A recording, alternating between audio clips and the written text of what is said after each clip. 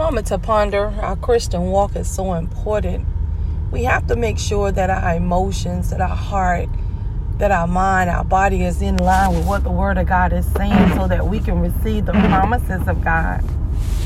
So many times we're thinking that I have a right to feel the way I feel, to do what I do, and to treat people the way I treat people because I'm justified based on what they did to me. But that's not true.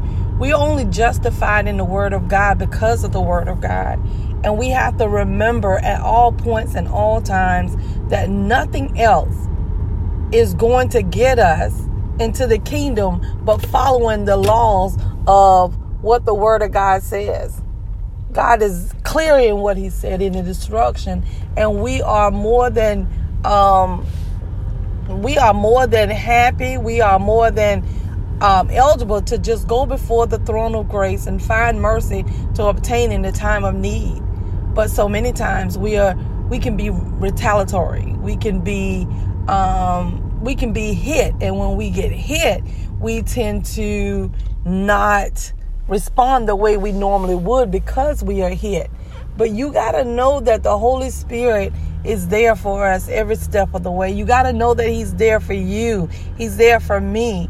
But operating outside of the Word of God does not help us, and it will not get us where we want to go. Sometimes we have to press through. The Word of God tells us that trials and tribulations, they come to make us strong. How are they going to make us strong if we never experience anything? How are we going to know that God is able if we never get into a situation and need God to get us out of the situation? Regardless if it's a mindset, regardless if it's a physical situation, regardless if it's a mental. God is there for us. Holy Spirit is there for us. Jesus died for us so that we can have all of these rights that God says that we can have. And this is the confidence that we have in Him, that when we ask anything according to His will, which is His word, He hears us. And if we know that He hears us, we know that our petitions are granted. Real talk, Dr. Hancock. We need you to like, comment, subscribe, and share.